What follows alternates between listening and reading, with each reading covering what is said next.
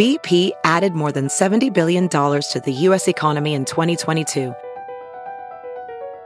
Investments like acquiring America's largest biogas producer, Archaea Energy, and starting up new infrastructure in the Gulf of Mexico. It's and, not or. See what doing both means for energy nationwide at bp.com/investing in America. Hey, it's Kaylee Cuoco for Priceline. Ready to go to your happy place for a happy price? Well, why didn't you say so? Just download the Priceline app right now and save up to 60% on hotels. So whether it's Cousin Kevin's Kazoo Concert in Kansas City, go Kevin, or Becky's Bachelorette Bash in Bermuda, you never have to miss a trip ever again. So download the Priceline app today. Your savings are waiting. Go to your happy place for a happy price. Go to your happy price, Priceline. But let me tell you this. I am no pervert. WWE founder Vince McMahon under investigation by the feds for sex trafficking. Women. The bombshell report comes 1 week after a former staffer filed a lawsuit claiming McMahon raped and trafficked her. I'm Anjanette Levy. It's Friday, and this is Crime Fix. Vince McMahon has been under investigation for sex trafficking since 2022, according to a story in the Wall Street Journal. The journal cites people familiar with the investigation who've seen a grand jury subpoena that lists Janelle Grant, who sued McMahon last week, and at least 4 other women.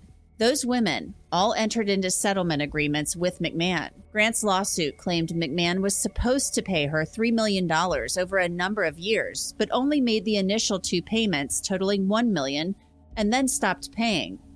As I told you last Friday, Grant says McMahon had her take part in a threesome when she worked for him and that he defecated on her, but then instructed her to continue having sex with the third person. Grant also claims that McMahon and former WWE Vice President John Laurinaitis had sex with her, basically raping her in his office, saying things like, "No means yes," and "take it, B-word." I enjoy destroying lives. The Wall Street Journal says the feds seized McMahon's cell phone over the summer and subpoenaed any documents related to any allegation of rape, sex trafficking, sexual assault, commercial sex transaction, harassment, or discrimination. Tim Jansen was an assistant U.S. attorney in Tampa and Tallahassee. Tim, what are your first thoughts when you hear that Vince McMahon is being investigated for sex trafficking? Well, when I looked at the complaint and the allegations, they're disgusting. Then I looked at his age and I was like, how in the world is he committing these allegations at his age? But more problematic is the position he had, how he groomed this person. She was in grief, lost her parents, and she was downtrodden. And then he gives her these, he coerces her with this job offer. And then he gets to the point where she can't leave. She can't quit. He entices her with gifts, money, and then sells her like it was terrible. Like he owned her and forced her into sexual conduct. That's what's alleged in the complaint. Now, I see the federal authorities executed search warrants and a subpoena, which means that a federal judge has found probable cause that federal crimes have been committed. So this has been going on, though, this investigation, since 2022. That's what the Wall Street Journal is reporting. And the search warrant for the phone was executed last summer, along with he was served with a subpoena for documents about any of this stuff regarding settlements with sex involving women, things of that nature. So it's been a while, and we know that federal cases can take a while. If there is any there as far as federal charges go, if they've been investigating this since 2022, when will we find out whether or not he's going to be charged? Well, as a federal prosecutor, it's easy for an individual victim, right? But they're seeing a pattern of conduct that goes back years. So they're probably tracing his phone, text messages, emails, building up a pattern of conduct to show maybe a RICO organization, a racketeering charge, an ongoing criminal enterprise of committing this commercial sex trafficking. So that's what may be taking time for them to build that into an indictment. I want to take a minute to tell you all about an exciting new channel we just launched here at Law and Crime. It's Law and Crime Body Cam. This channel is devoted to authentic, raw footage captured directly on police body cams, which means you get to see what happens firsthand instead of hearing about it in court or from a police report. Law and Crime Body Cam puts you right in the middle of the action of high-stakes situations like car chases, DUIs, arrests, and all of the other crazy situations that police encounter daily. Check out the description of this video for a link to Body Cam, and make sure you subscribe so you don't miss any new uploads. So this could take much longer, depending on how far back they go. And it sounds like they have at least 4 women, including Janelle Grant, who's suing him civilly. So if there are at least 4 that they're referring to in grand jury materials, when this gets out in the news, I'm assuming more, if they are more out there, might come forward. Well, it takes time to get records, text messages, takes time to go through these subpoena documents. His lawyers may have asked for an extension of time to get the records. Some of these text messages in this lawsuit, very, very telling about the conduct, about the relationship.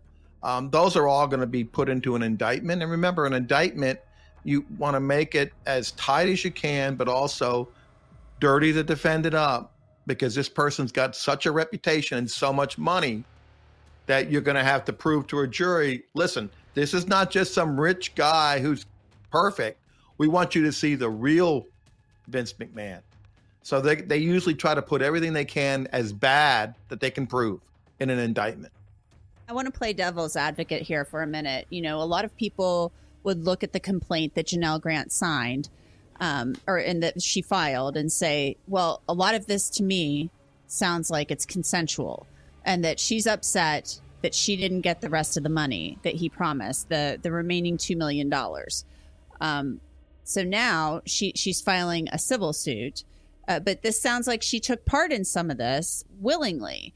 Mm-hmm. But you're saying the text messages suggest to you that there was trafficking. So how do you prove that as a prosecutor, that this wasn't a willing act? I mean, is it because she is his employee and because there's some type of line that is supposed to be there, a professional relationship?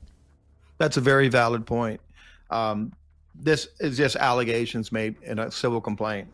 And some of the conduct, you're like, why would the girl do this? Why wouldn't she just leave? How could she? And you have to go back to the relationships. And that's why they have laws against this, to protect people in vulnerable positions. I think we all agree she was in a vulnerable position at the company. She had no superiority. She relied on him for pay, for promotion. Look at all the benefits he gave her. Of course, he's having an affair, doing it outside of his marriage, but he's giving gifts, $15,000 to department stores. That leads you to believe that there was an improper relationship, that was not being paid on the books, and that he was trying to hide it. Now, a civil suit like this can hurt a federal prosecution. It really does. You go back to a lot of these cases with athletes, like the Kobe Bryant case. She made an allegation against Kobe in the hotel room, and then a civil suit, and then the case they dropped it. They didn't go forward. When the victim looks like she's trying to get money, she's subject to cross-examination. Any good defense lawyer will show she's by greed. And then you have these, what you would have to say, some of them were consensual, or at least they voluntarily participated. It can be really hard to prove a case. And that's what the government may be going through, was this consensual and she wants money, or was this really a rape and commercial sex trafficking? Well, the Wall Street Journal is saying there are 4 other women apparently in the grand jury subpoena and the documents. So, Welding instructor Alex DeClaire knows firsthand how VR training platforms like ForgeFX can help meet the demand for skilled workers. Anywhere you go look, there's going to be a shortage of welders. VR training can help welding students learn the skills they need to begin and advance in their career. The beauty of virtual reality is it simulates that exact muscle memory that they need. Explore more stories like Alex's at meta.com/metaverseimpact. 4 other women, at least, are involved in this.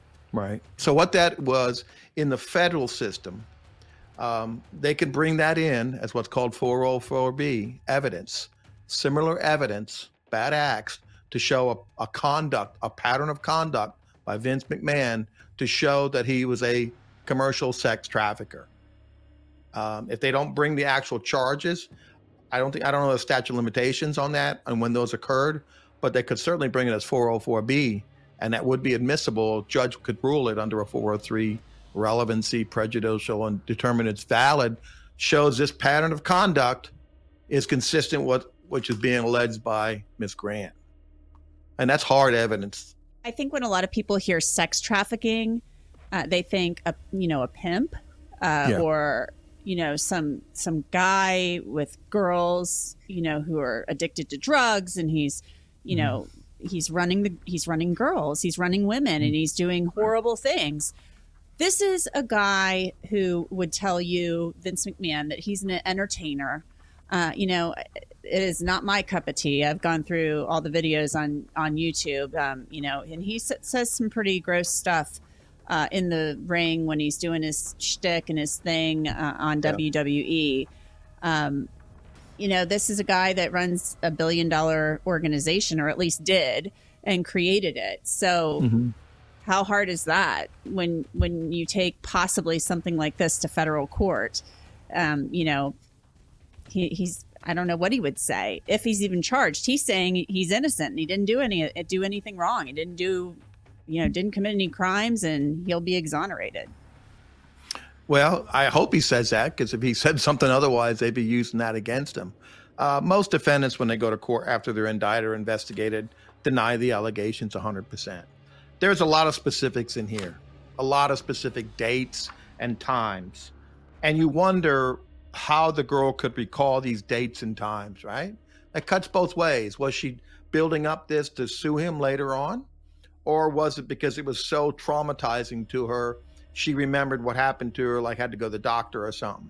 But there's great details in here.